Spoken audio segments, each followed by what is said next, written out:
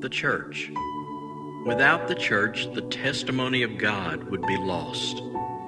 The church is not an institution for perfect people. The church is faulty. The church is imperfect. It is a sanctuary for sinners saved by grace. A people who give and receive sympathy and guidance. A nursery for God's weak children to be nurtured and grow strong. It is the fold for Christ's sheep, the home for Christ's family. The church is the dearest place on earth. Good morning. How are we? Are you asleep? Man, we better not turn on the lights next time. How are we? Good. Hey, if you have a Bible, go to Ephesians 2. We're going to be in Ephesians 2 this morning. If you do not have a Bible, back at the Connection Center, there are Bibles back there, and we'd love to give that to you. So if you'd like to make your way back there now or after service and grab one of those Bibles, if you do not have one, that is yours. So go to Ephesians 2. This morning, we're kind of in this topic over the next couple weeks called I Love My Church. And this morning, my hope is really out of our conversation to answer, what is the church? Before you are to really say, man, I love the church, we have to answer, why is that? So I'm just going to get right in. The video you just watched is really an excerpt from a confession written by a pastor named Charles Spurgeon. If you don't know who Spurgeon is, that's okay. You don't need that for context. But he wrote in a letter how the church was the dearest place on earth. But I want to give you some further context. And so what he said was this, and it's in your program for you to hang on to. It says, give yourself to the church. You that are members of the church have not found it perfect, and I hope that you feel almost glad that you have not. If I had never joined a church till I had found one that was perfect, I would never have joined one at all. And the moment I did join it, if I had found one, I should have spoiled it, for it would not have been a perfect church after I had become a member of it.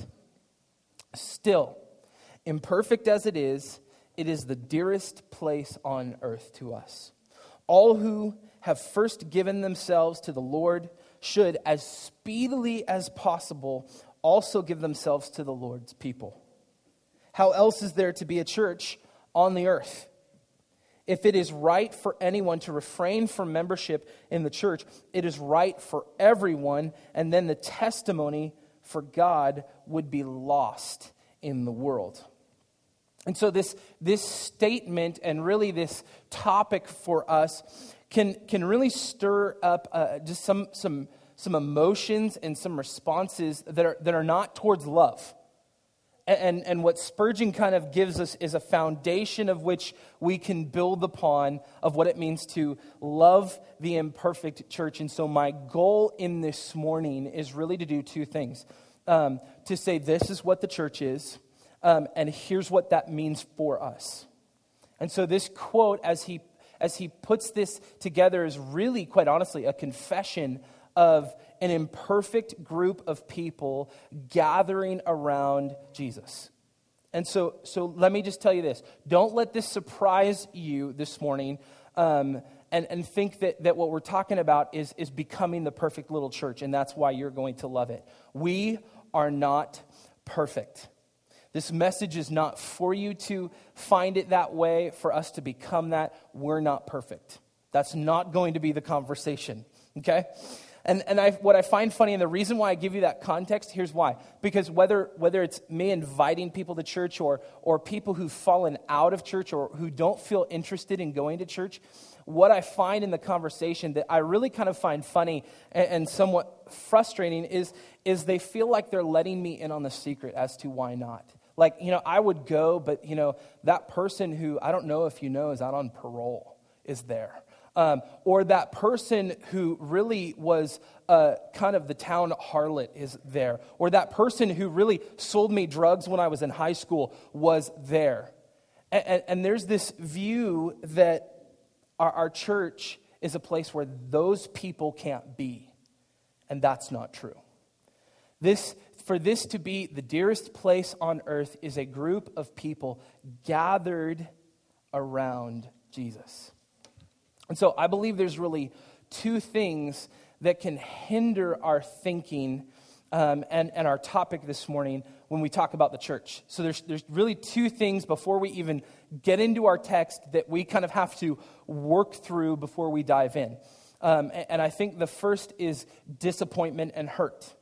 That for a lot of us, we're kind of trying to just navigate through past experience of disappointment or hurt in the church. So I'm not trying to set up CTK as a place, especially CTK here in Sedro-Woolley, that's not going to disappoint you. We are going to disappoint you, not intentionally, but at one point, we will disappoint you. We will disappoint one another. I mean, just give us a month, give us another quarter. You're going to get disappointed at one point, and I have about 30 minutes left of teaching. So even in that, there's time, okay? There's time where I can disappoint you. So I just really want us to be honest that as we talk about the church being the dearest place on earth, for some of you, you're going, man, I have disappointments. I have hurts in that. But for the believer, the church is not perfect. It's important.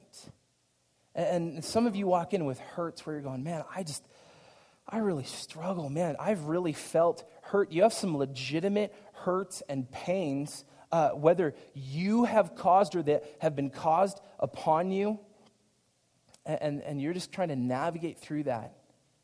And so for you, either way, there's some maybe type of disappointment or hurt that you're really struggling through, and you're going, man, that idea of just saying the church is the dearest place on earth, or I love the church, I don't know about that. I can't buy into that. And so there's really that hurdle for you of before we get to calling the church the dearest place on earth, we have to be honest about where we are at. And the second, I think, is that for you, maybe a current season of life, you're kind of going, okay, I don't really feel like this is the context of where we really should go in our talking. So maybe for you in your head, you're going, okay, Pastor, I see where you're going, but I don't really think this is what is relevant to me. This is not the topic I would wish to hear. Why don't you do a series on marriage? Or why don't you talk about sex? All the young people are like, let's talk about sex, you know?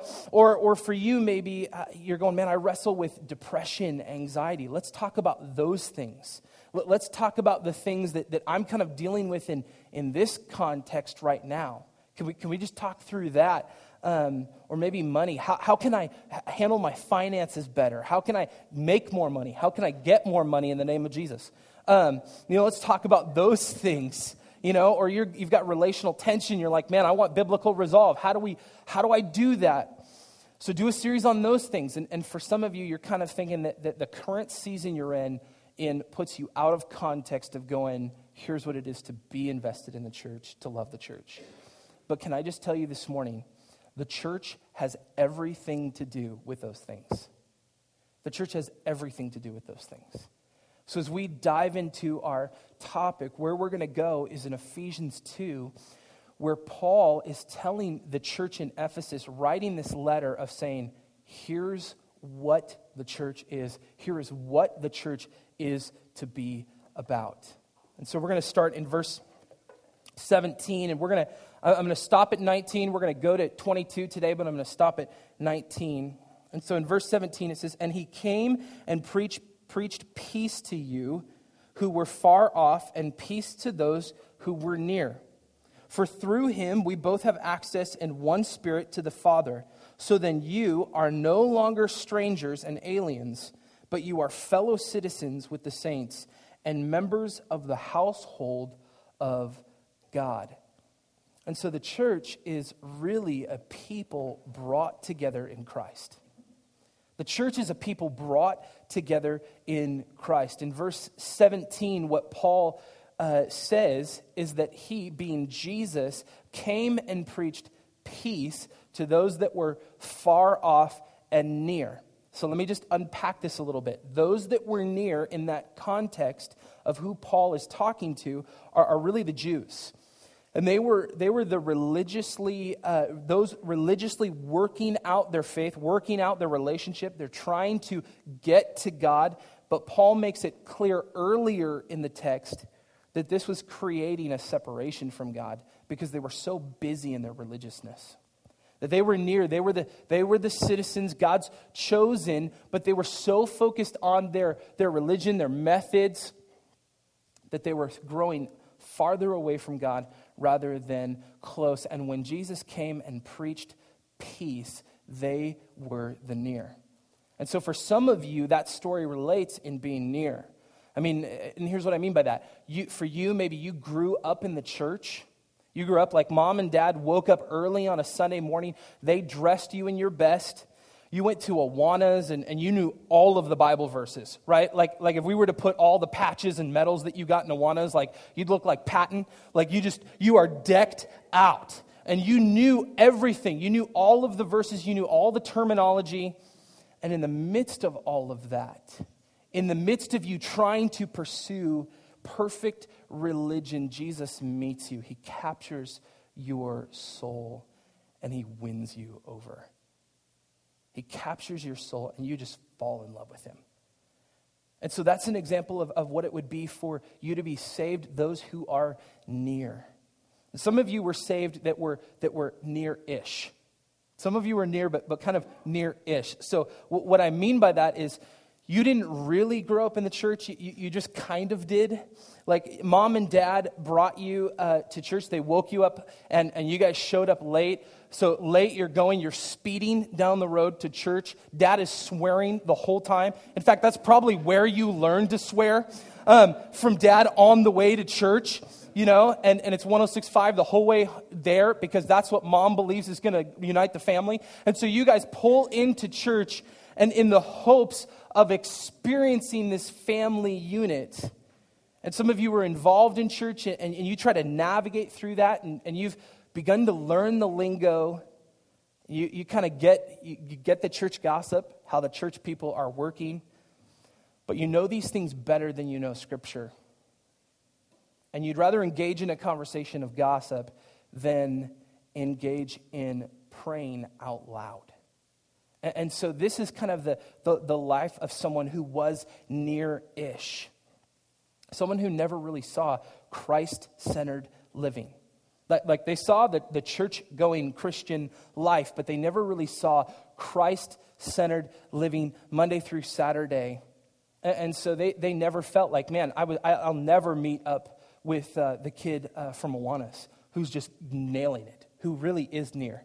And so you feel like, maybe for you felt like you were falling short. You weren't reaching that perfect nearness to God. You felt like you weren't making it. So then you just cry out to God. Maybe for some of you, this is your story. That you just cry out to God. You feel exhausted, like you've just exhausted all of the ways in which you can work for God. And you just cry out to him, almost frustrated. I am tired. I can't do this anymore. And that's where Jesus just begins to woo your heart and says, then come here. Then come here. I've been waiting for you to be done. And in the midst of that, you just feel freedom.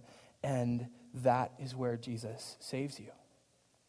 And so there are those that are near as they're being brought together in Christ. There are those that are near, as Paul says, and there are those that are kind of near-ish. And then there are some that were saved that were far off, as Paul talks about. In the context of what Paul's talking about is the Galatians, those that were not citizens together, but that became that. And so what that means in our context is maybe someone who grew up just kind of seeing church, didn't really understand and once attended, but just their heart was just hardened and they just left. They're just going, I don't need this. I don't need this. I don't like this. I don't want this. And so they're trying to do better. They're trying to do more, and they're continually failing and falling, and they just feel lost. And then in their story, through a relationship or through a moment, Jesus rescues them. And so they are far off, brought near. And for some who are far off, they have a story of addiction. of dabbling in drugs, dabbling in alcohol, dabbling in a lifestyle that contradicts with Christ. And so for them, that it just led to a string of bad decisions, burnt bridges, things where their life just felt like it was crumbling and just wasting away. And then Jesus meets them in the midst of their addiction and rescues them. And so these are examples of those that were far off being brought near. And someone who comes out of a broken home, and just the whole idea of church being a family just wrecks them. And not in a good way, where they're just going, I can't do that. I can't buy into that. I can't be a part of a church as it relates to a family. And so they try to go and find their identity in everything else but Christ. And they try to fit this gaping hole in their heart with everything else. And nothing fits. And then in that moment, Jesus meets them there. He brings peace to their lives and shows that the only thing that fits in that gaping space is Jesus himself. And so these are some examples of those that were near-ish, and far off. And see, the church is all of these stories everywhere. All of these stories of those that were near, those that were far off, across all time, from thousands of years ago to the last hours of late. And these are the people who have trusted in the life, death, and resurrection of Jesus. Those that were near, those that were far off. These are the people who are saved by who Jesus is, by believing in the life, death, and resurrection of Jesus. And so Jesus came and he preached peace to both of these, to unite them together, to bring them together in the same place. Here's the interesting thing. To bring them together in the same place. And so as you step into this building, you step into this space of this community center, it's not this space that makes it a church. It's not this space that defines it, the way we decorate it, the way we prepare, the way we set out the seats, the way we have the band. This is not what defines it as the church. And in fact, these are typical spaces where we gather where it once wasn't very spiritual. It wasn't a very spiritual place to be. I mean, Cedar Woolley CTK, I remember when I was younger coming and visiting and being a part of the worship teams. I mean, CTK Cedar Woolley has met in a restaurant. They've met in a school. They've met in the community center. We've met in the senior center. Those typically aren't very spiritual places. That's not what you would call, like, hey, that's a church. No, that's a school, you know? I mean, for CTK in Mount Vernon on Riverside, their campus was previously a club. It was owned by the Elks. I mean, in the first couple services, they pointed fans out in the directions of the wind to get all the smoke out of the building. That was not a spiritual place to gather, right? And then CTK Bellingham, that was once a grocery store. So how do you make a spiritual moment out of a place you once bought toiletries, right? And so these are not spiritual places in of themselves. And in these examples, I mean, we could gather in a barn. We could sit in a circle outside. We could meet at my house. We wouldn't all fit, but we could do it, right? So we could gather in those places. And that would be where the church was. That would be where the church was, because it's not the building. That's not what defines us as the church. The church is the people of God united together from far and from near, brought together by Christ. Brought together by Christ and in Christ. And so we gather in this local church for a specific reason.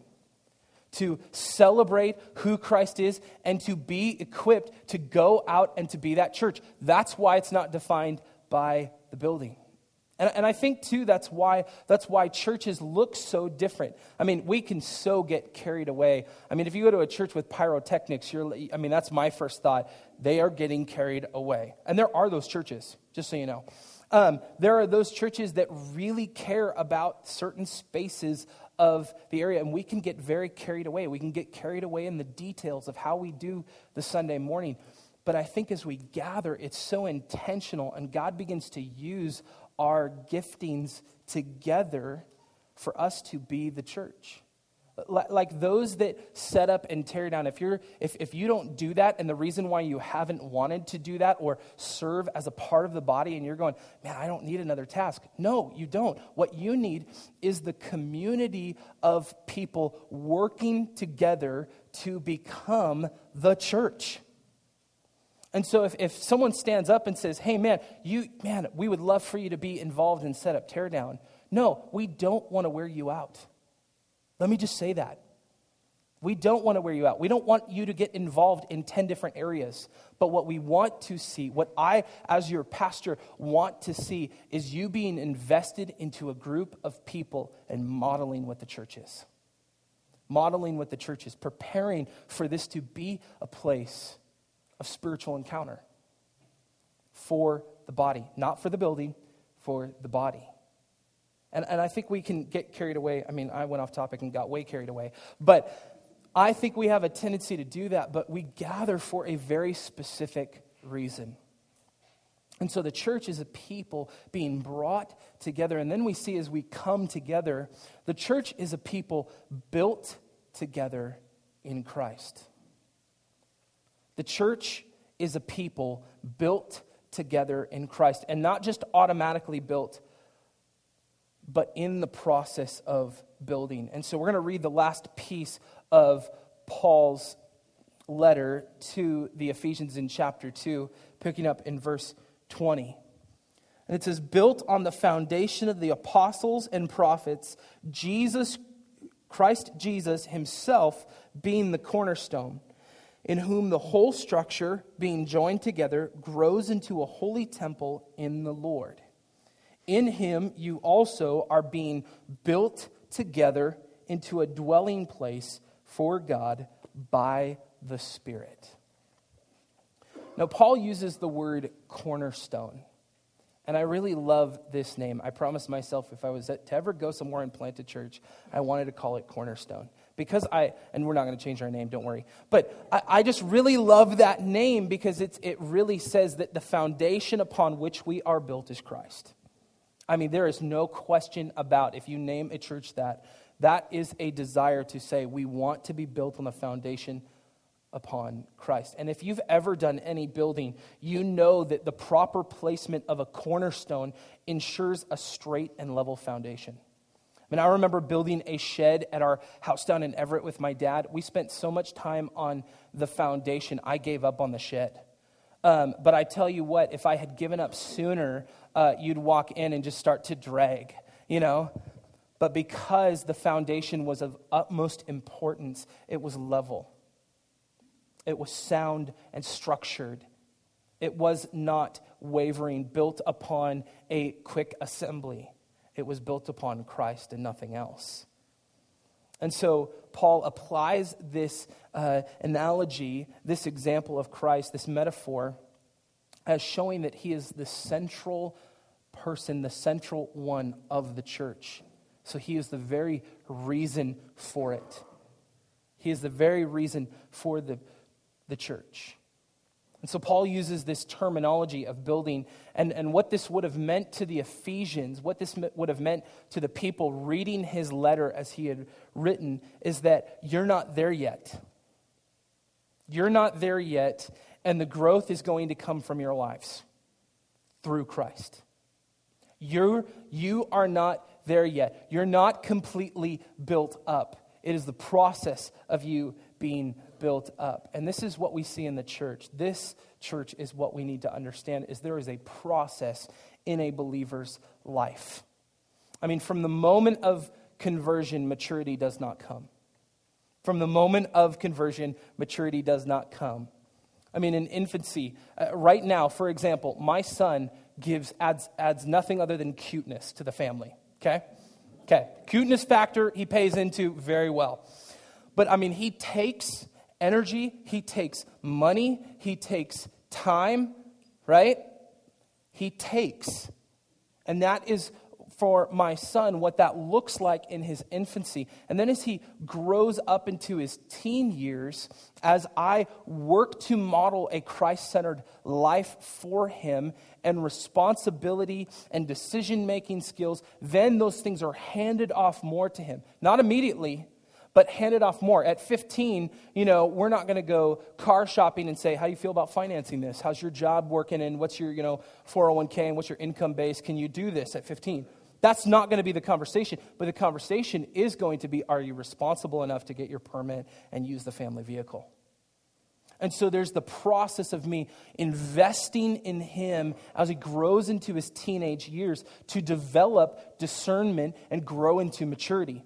Right? Because conversion is not the outcome of maturity. Okay? And so then as he grows into his adulthood, our relationship begins to shift even more. And no longer is it me saying, this is how you lead your life, but making investments as he chooses by the leading of Christ, by the grace of God to lead his life in a godly way. And so our relationship shifts. And then from there, it's me modeling to him adulthood as he tries to navigate through it. And so right now, I just want to give you an example. What if right now, because my son just takes, right? There's not much that he gives, right? He gives the cute factor. But what if right now I decide I don't want him? If I decide that and I ignore or neglect him because it's just easier. It's just easier if I don't have to have all those things taken from me. I don't have to worry about his needs. I don't have to worry about getting up early in the middle of the night, trying to navigate through parenting and figure that out. So then I reject my child for the ease of myself. So now immediately my wife and I are fully divided. Because I've rejected him, I don't want anything to do with him, and Mama wants everything to do with him. And so in this moment, we're kind of at this tension of this divide because she wants the child and I want adult relationships that don't need much, can more give and not take as much. See, this is a church issue. This right here is a church issue because we're at this divide where there are some who want to care deeply for the needs of others and some going, that's a lot to take. That's a lot to take. Because they were converted, therefore shouldn't maturity be coming now? Which the answer to that is no. They are an infant in Christ. And so the relationship begins to shift. And so there isn't going to be this conversation with my son that's 5, at age 5 of going, because you can't really contribute, you're kind of growing out of the cute factor and you're not bringing in much financially to our home, you got to go. You got to go. You're not giving much, so you've got to go. That's not going to be a conversation, but there would be a conversation if he disregarded the authority of our home. He wouldn't go, but there would be a conversation if he disregarded or disrespected the authority of the home. There would be discipline, right? There would be healthy discipline in love to both model to my son, here's what it looks like to walk in an adult relationship based upon Christ-like living. And so there would be that conversation, not the you got to go because you're not providing, but this is what it looks like for you to follow in the footsteps of this family, to be a part of this. There is some discipline in here. And so in the church, we have this issue where we're not sometimes fully identifying who are the infants, who are the teens, who are the adults. And let me tell you this, that makes it harder. It's not by your age. Because there are some of you that are adults and spiritually you're infants. I'm just going to be honest with you right now.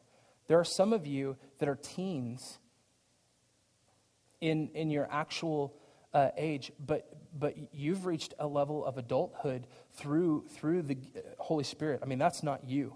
And if you're there, that's because of the Holy Spirit. That's not because of you anyways. And so it's not defined by our age. It's defined by our maturity in Christ. And in the church, we need to identify this.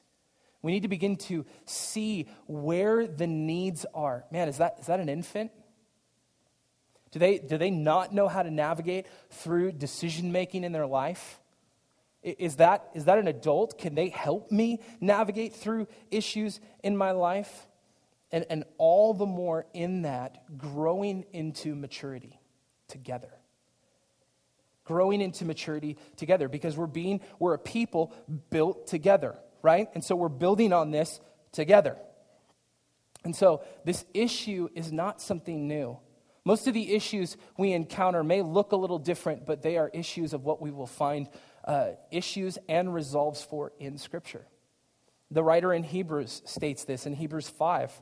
It says, about this we have much to say. And what the writer's talking about is who Jesus is, that he is the high priest. About this we have much to say, but it is hard to explain since you have become dull of hearing.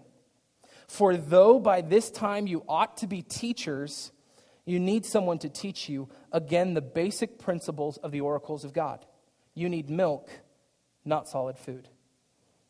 So I've explained this before in one way. You know, a little child in a kiddie pool is cute. A 40-year-old man with floaties is gross, right? And that's kind of how that looks. And so we need to really identify, is there a 40-year-old man sitting in the pool? Well, then we need to kick him out and teach him how to swim. And really navigate through that in the reality of, is there a fear there to swim? Not just, okay, let's push you into the deep end, figure it out. Go do some precepts, go study theology, and go figure it out for yourself. But walking them through it. And so what it means to be the church is really a group of people built together on the foundation of Christ, identifying who are the infants, who are the teens, who are the adults. And it's not by age. So as you leave from here, it's not a 40-year-old man going and finding a 15-year-old boy, and them interacting. That most commonly can be. But there are 40-year-old men who equally need that guidance, that need out of the kiddie pool and need teaching on how to swim. And so you see, church, you and I, as we're being brought together by Christ and through Christ, are together then being built together. And so some of us were near, we were working out our salvation kind of in this religious process that Jesus met us in. Some of us were far off. Some of us have the story of drug addiction, of substance abuse, of being far off from God, wanting nothing to do with Him, and Jesus just preaching the message of peace to us and us meeting Him there. But what we need to understand is in all of these stories, as we're being built together, all are welcome to receive the message of peace through Jesus. All who would receive that are welcome to hear that and to be in a group where they would watch people model that. And so God has really laid this foundation for us to be the church. So what is the church? I mean, if we're to take away the fill-in points, it's the people. The people. And He does this through His word constantly. God lays out for us how the church is to function, what the church is about. I mean, He continually says, man, I've created you. I'm building you up. And this is how I build you. I don't just put some little rock in the corner and call it a foundation over there. No, I build you together on a solid foundation, and that is Christ. And so all of us together, we're different sizes, we're different shapes, inside and out. And Jesus is just saying, I'm going to fit you together into something spectacular. I'm going to bring you together as something spectacular. So this is what we've been called to. This is what it means for us to be the church. This is what the church is. God shaping us into a people that has been loved by a God with genuine love, sacrificial love, and a mighty pursuit of His people. And it causes us, when we encounter this genuinely, it causes us and it calls us out to love His broken and messy and sometimes often dysfunctional church. And that's where, as we commit to that process, I mean, we're in the most non-committal space of our culture. I mean, we're a non-committal people. Like it's really easy for us to come in sometimes to say, like, I'm a part of this, but we're not really a part of this. We don't want to be committed. We don't want to be tied down. If I gave up my rest day for you, or if I had to drive far to engage with you, we don't want to do that. We're in this non-committal culture, but that's not what we're called to. And so because of what God has done, that's what causes us to enter into relationship with the church, being brought together as a people for God by Christ, built together. And that's where a switch happens, and we begin to say, man, I love the church. I'm not trying to see it become perfect. Are there disappointments? Yeah. Are there hurts that I'm trying to work through, that we need to work through? Yeah. But because what Christ has done to bring us together and build us up, that is where then we say, what is the church? It's a people gathered under the name of Jesus. Let's pray.